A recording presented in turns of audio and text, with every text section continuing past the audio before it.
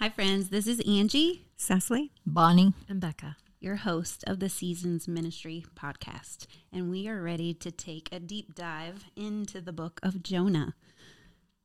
As a reminder, we would ask you each week, even daily, I think Becca started doing that, just read over God's word, all the book of Jonah. It's a short book, and just become real familiar with it before we take this deep dive. So I'm going to start us today in reading Jonah 1, verses 1 through 6. And we're going to focus in on what God is calling of Jonah and how Jonah responds. Now the word of the Lord came to Jonah, the son of Amittai, saying, "Arise, go to Nineveh, that great city, and call out against it, for their evil has come up before me." But Jonah rose to flee to Tarshish from the presence of the Lord. He went down to Joppa and found a ship going to Tarshish.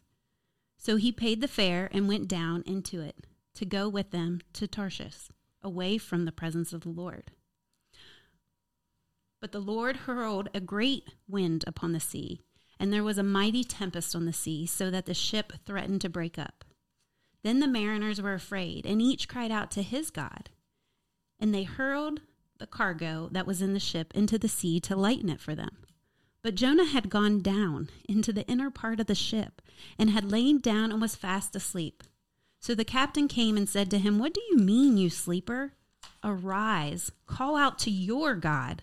Perhaps the God will give a thought to us that we may not perish." So when we start here, there are so many words that jump out. We see these words great. We see evil or bad, these adjectives that we talked about in the last session that are repeated. We also see the word down. So when he makes this decision that he's going to flee from the presence of the Lord, the word down is used. He goes down into the ship. He goes down to the ship. And it's suggesting that it's further and further away from the presence of God.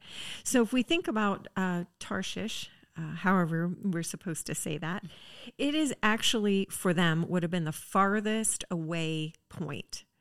So it's like we used to say, and I'm going to show my age, Timbuktu, okay? So it's the farthest west or the end of the world. So Jonah decides that he's going to flee, and then, as it says, he went down to find a ship going to Tarshish. And that is repeated over and over. It's that furthest point, and going away from the presence of the Lord. And then we start to see these more words coming up again, the same with great. So it's this big story that Heather reminded us last session. It's the great God is what it's about. And so everything is sort of overblown in this description. Something that jumped out at me is I wonder if this is a conscious decision on Jonah's part. I mean, did he really want to go to Tarshish? I don't know that he did, but he wanted to be away from the Lord. So Tarshish was far away. But I keep thinking the consequence of making a decision to flee from the presence of the Lord. I think, wow, where do you go? I mean, where do you go to flee the presence of the Lord? Because God's everywhere. Mm-hmm. But I guess if we're fleeing the presence of the Lord, we don't think about that. No matter where I go, God is there. As you were speaking, Bonnie, I was just thinking, where's my Tarshish? When God sends me to do something that I don't want to do, where do I run? It's interesting when you read this book and you see later on Nineveh's reaction to the message from God. They react by making themselves uncomfortable. And I think that we have grown accustomed to making ourselves comfortable in uncomfortable situations. And even this podcast recording time is not really our comfort zone, I would say. So we surround ourselves, or at least I have the things that make me comfortable. So Teddy Grahams are my favorite snack, and I have my little warm cup of tea that I like to hold, and Angie has a cup that she likes, and we've got cough drops, and sometimes we have tissues, and I don't know what all, but I turned the temperature up a couple degrees because we were a little chilly, and we just do so many things to make ourselves comfortable. And we see Jonah doing this. He's taking a posture of, I'm going to get away, not so much from the presence of God, because I think he knew that was impossible, but he was going to take himself so far away from the direction God wanted him to go that maybe he would get comfortable. And we see him sleeping later in the boat. We see him there, and he's sleeping. But when I want to run from something, I just, I don't know. I want to just spend some time thinking about that in my head. Like, where do I go? What do I do? I like to get under this nice blanket that I have on my bed, and I have one on my couch too, and I just hide there. So anyway, it's becoming familiar with that tension, and that's what we try to run from. This doesn't feel good. I'm not for sure what you're trying to teach me in this moment, God. So let me just run to something that allows me to numb out from it. Yeah, I think would be our current day. And just that, what Bonnie was saying, so we hear the words of a psalm, Psalm 139, a psalm of David. And that psalm starts out, "Oh Lord, you have searched me and known me." That's the tension. I remember in other conversations on this particular psalm, the scary part of, Lord, you know me and you search me. He knows me better than I know myself. He knows Jonah better than he knows himself. And he is most concerned to dwell within all the depths of our heart.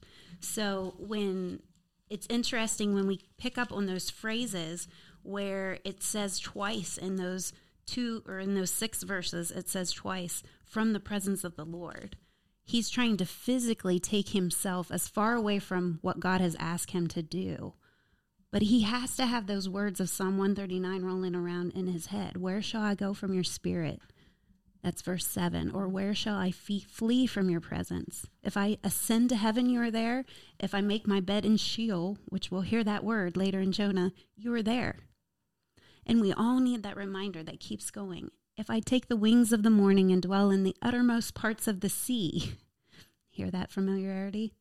Even there your hand shall lead me. Even there your hand shall lead me, and your right hand shall hold me. If I say, surely the darkness shall come over me, and the light about me be night, even the darkness is not dark to you. The night is bright as day, for the darkness is as light to you. And in those moments, here we see our great God. Yes, Jonah may physically be running to comfort or running away from this difficult call in whatever he's seeing, but God's saying, I'm still there with you.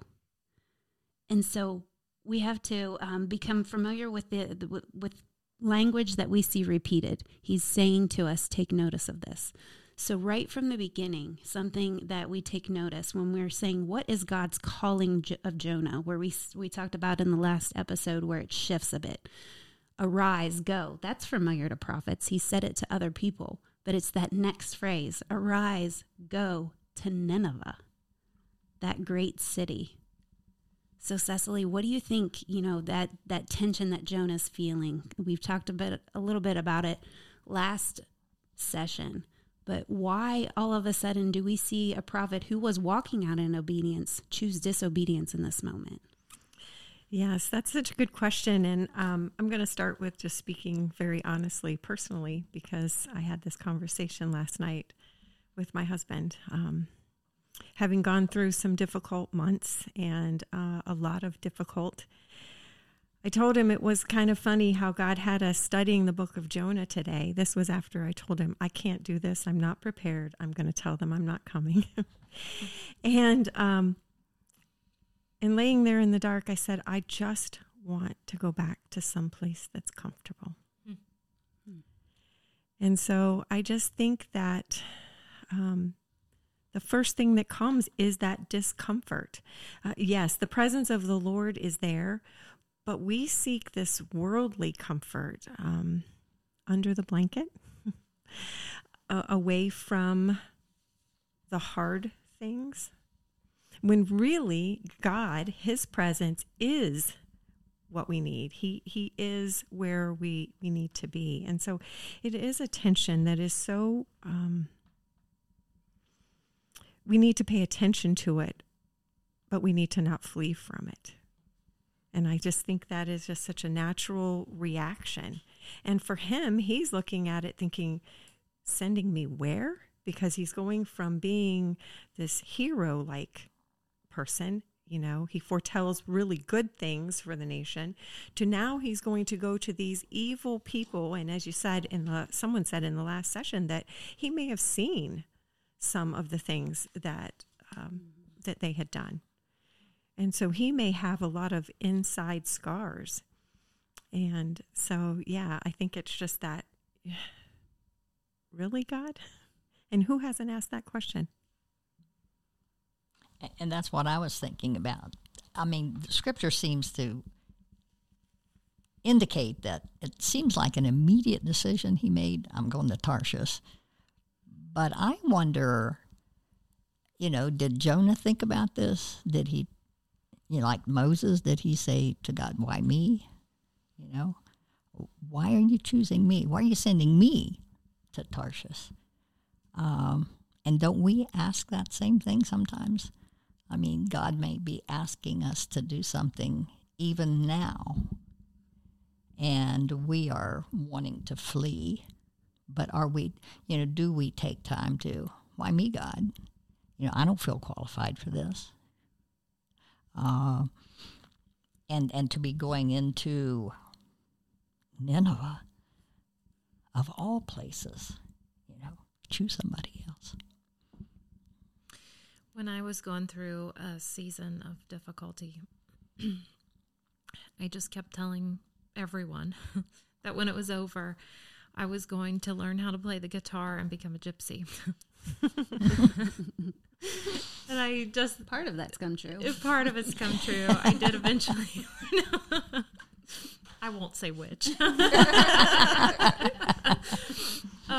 Yeah, I guess I can't help but think, it's conjecture anyway, but I can't help but think that Jonah probably had this thing that he always thought, well, I'll just go do this. Like this was the thing in the back of his head. For all we know, he loved boats, or he loved the adventure of some exotic place, the farthest place in the world. He had a dream to always go there. And he had been, as we know, living a life of a prophet under King Jeroboam II up until now. So there was definitely some sacrifice up until that point. And I think that we all have this, okay, once I reach this point, that will be enough, and I think he probably felt himself coming to that, thinking, okay, this is it for me. This is as far as I'm going to go. God's not going to ask me to go any farther or do anything else. And as long as I'm in those lines of comfort, then things are going to be okay. But God, he has a way of, I guess, recognizing our comfort zone, because God was getting ready to play out a story in Jonah's life that would testify of who God is. And God isn't just the one that we come to in our comfort, but he's the one that we lean on in our discomfort and the one that we trust through that. And so when you think about God calling Jonah and Jonah immediately leaving, whatever the reason, whatever made him go in that direction, we know that the book could have ended there. That could have been the end of Jonah's story. But God had a reason bigger than getting a message to Nineveh. He could have called anyone else to go. He could have called someone inside of Nineveh to give that message, but he called Jonah. So Jonah takes this message to Nineveh, but what Jonah doesn't know yet is that God was bringing something to Jonah too. And I think that sometimes we think, well, was Nineveh worthy of his time? And maybe that's what Jonah was thinking. But really, God was getting a message to Jonah. And that's where that self-reflection piece comes back in again. Like, why is this happening to me? God is sovereign over all. So let me learn this lesson. This is really hard. So God, help me learn the lesson really quick and really well so I don't have to go through this again. And Jonah's was, I'm not ready. I'm not going to learn this lesson. I'm out. And I think that's the struggle, because it's making me even think, when I say I feel the presence of the Lord, have I allowed society to come in and tell me that's when my emotions are at peace? When I have that good feeling, when, yes, I may be walking in obedience, but it just feels like everything's aligned and I am going and everything's cooperating along the way.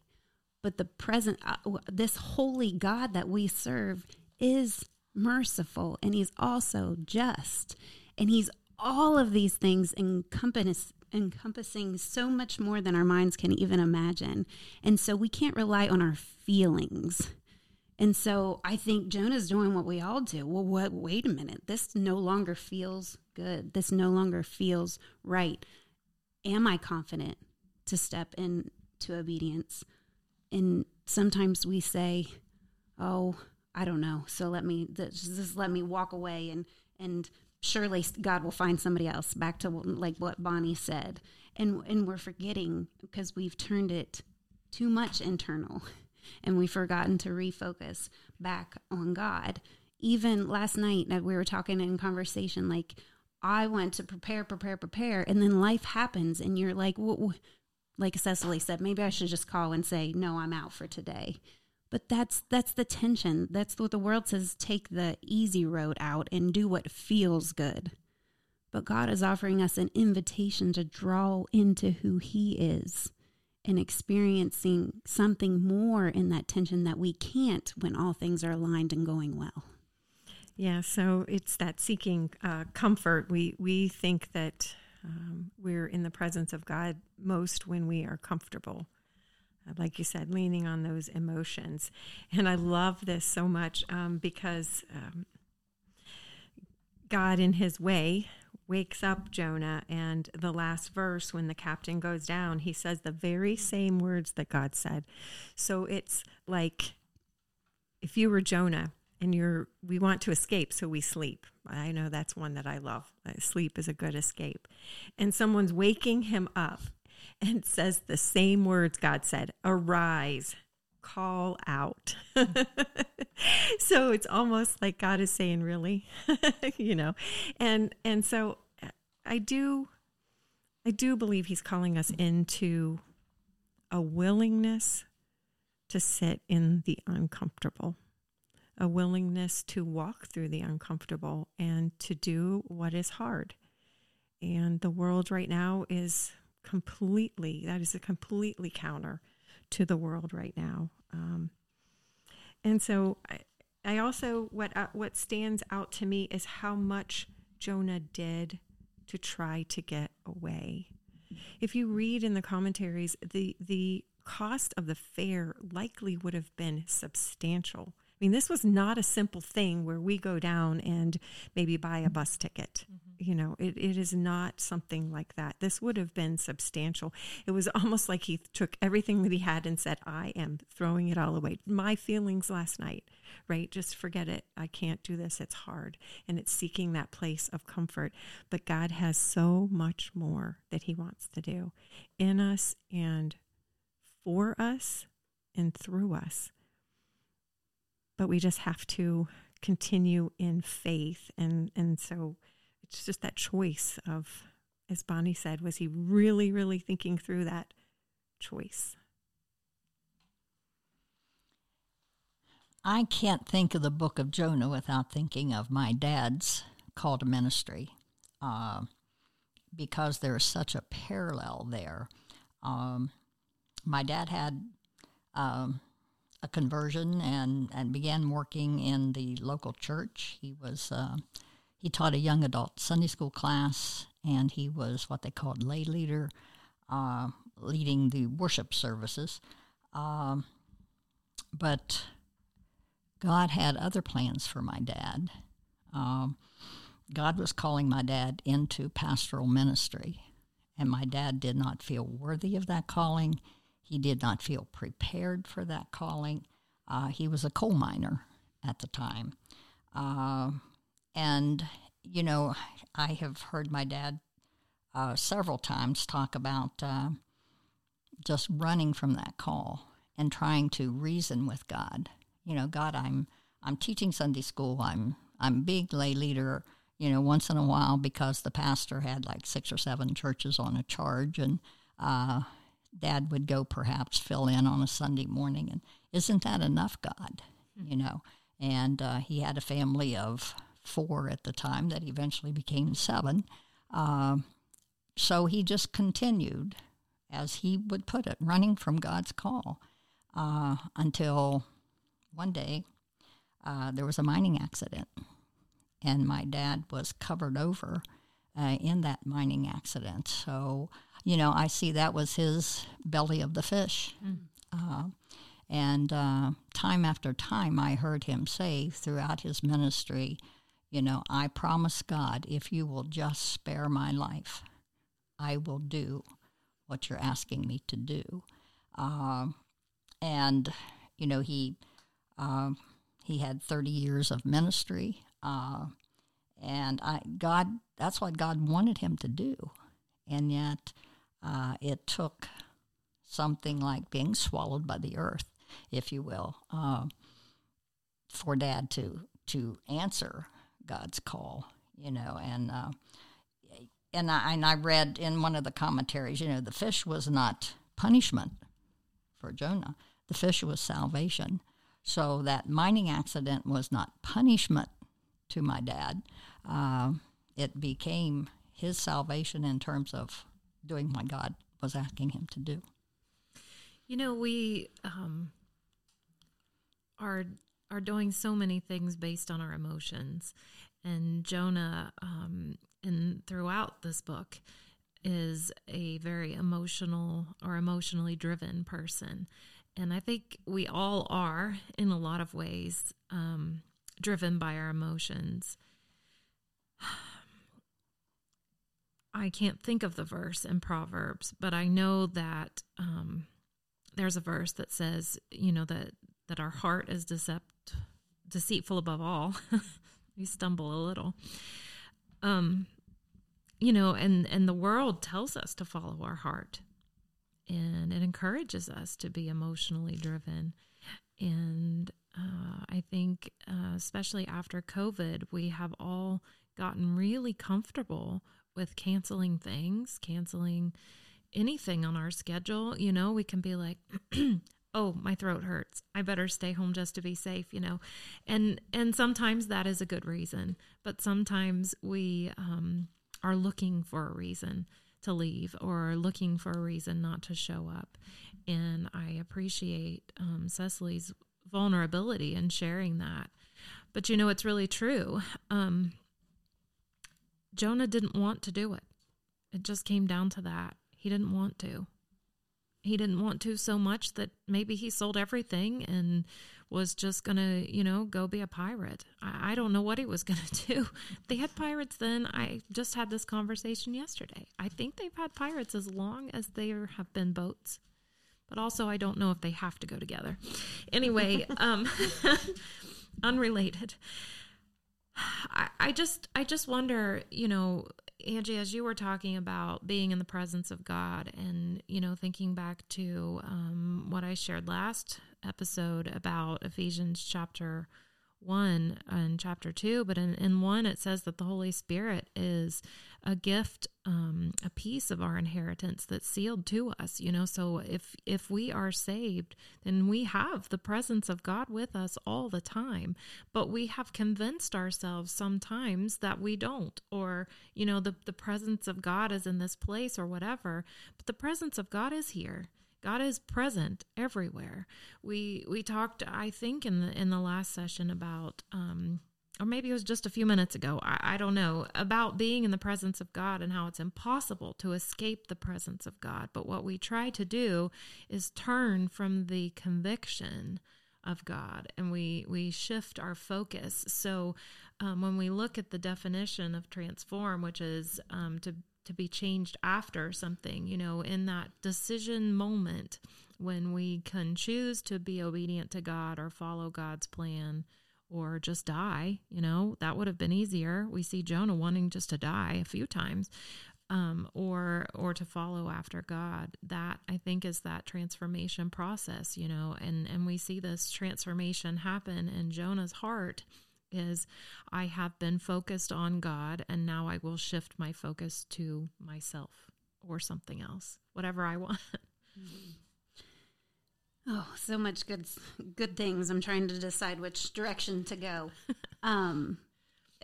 One thing I want to point out is just the blessing of community, because I can just sit around this table and so often remember times that I might have wanted to quit or throw in the towel, but women around me, we have a tendency to be able to see the call in someone else's life. Like I'm sitting here listening to Bonnie tell the story about her dad and thinking about how that factors in on her own story that she's living out currently.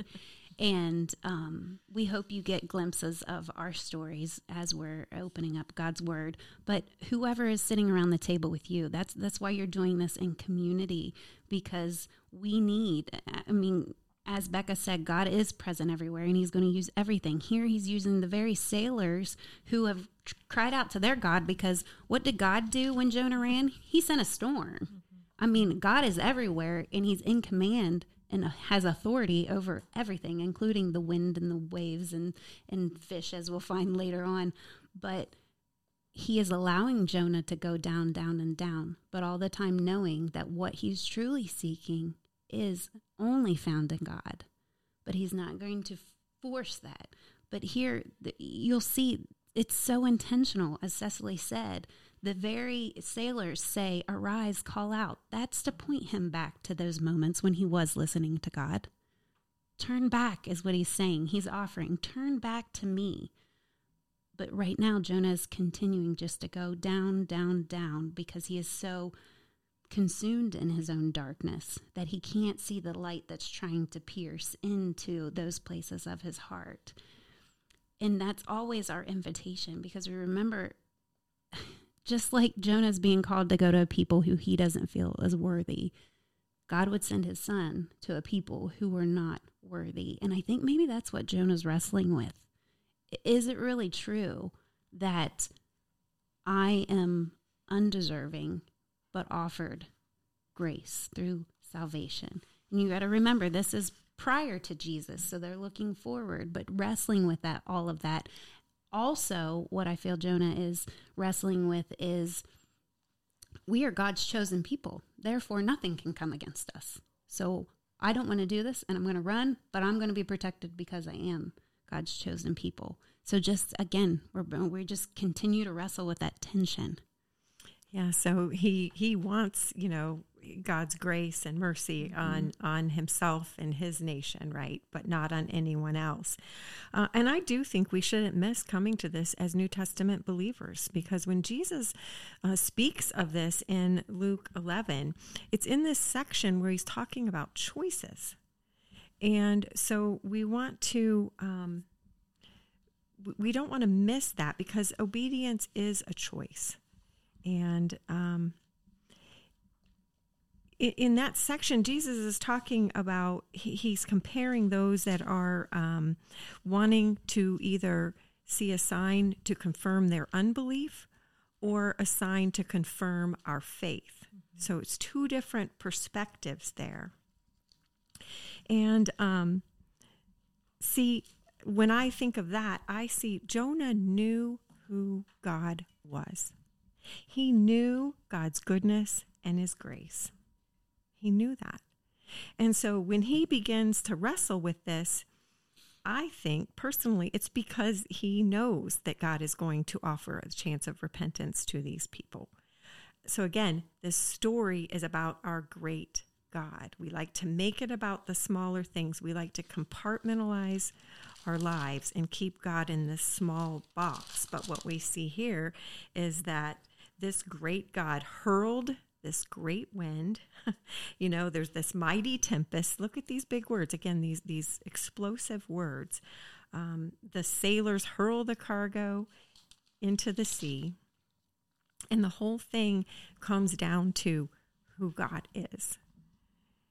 And so I like I said, I love that God awakens him with the voice of the captain saying the same things. Arise and call out. And I think the emphasis at the end of verse 3 that so he went down to go with them to Tarshish, away from the presence of the Lord. And then the first 3 words in verse 4, but the Lord. Yep. But the Lord. The Lord had other plans. Thank goodness for that. Yes. Cecily, will you wrap us up in prayer? Absolutely. Heavenly Father, we just come before you to acknowledge that you are indeed a great God. Father, forgive us in the times that we try to put you in a box or make you smaller than you are because it's comfortable. And Father, I just pray for every person who is listening who will hear this. And Lord, I ask that you draw them near, that you make them so aware of your presence that they can't deny it. I pray that for us, Father. We need you, and I know that we have felt your presence here as we have this conversation, and so I thank you for that. And so, Father, I just pray blessing upon this effort and upon your word, and wherever it is heard, Father, may it begin the process of transformation that you have in mind. Lord, may we walk in your purpose. In Jesus' name, amen.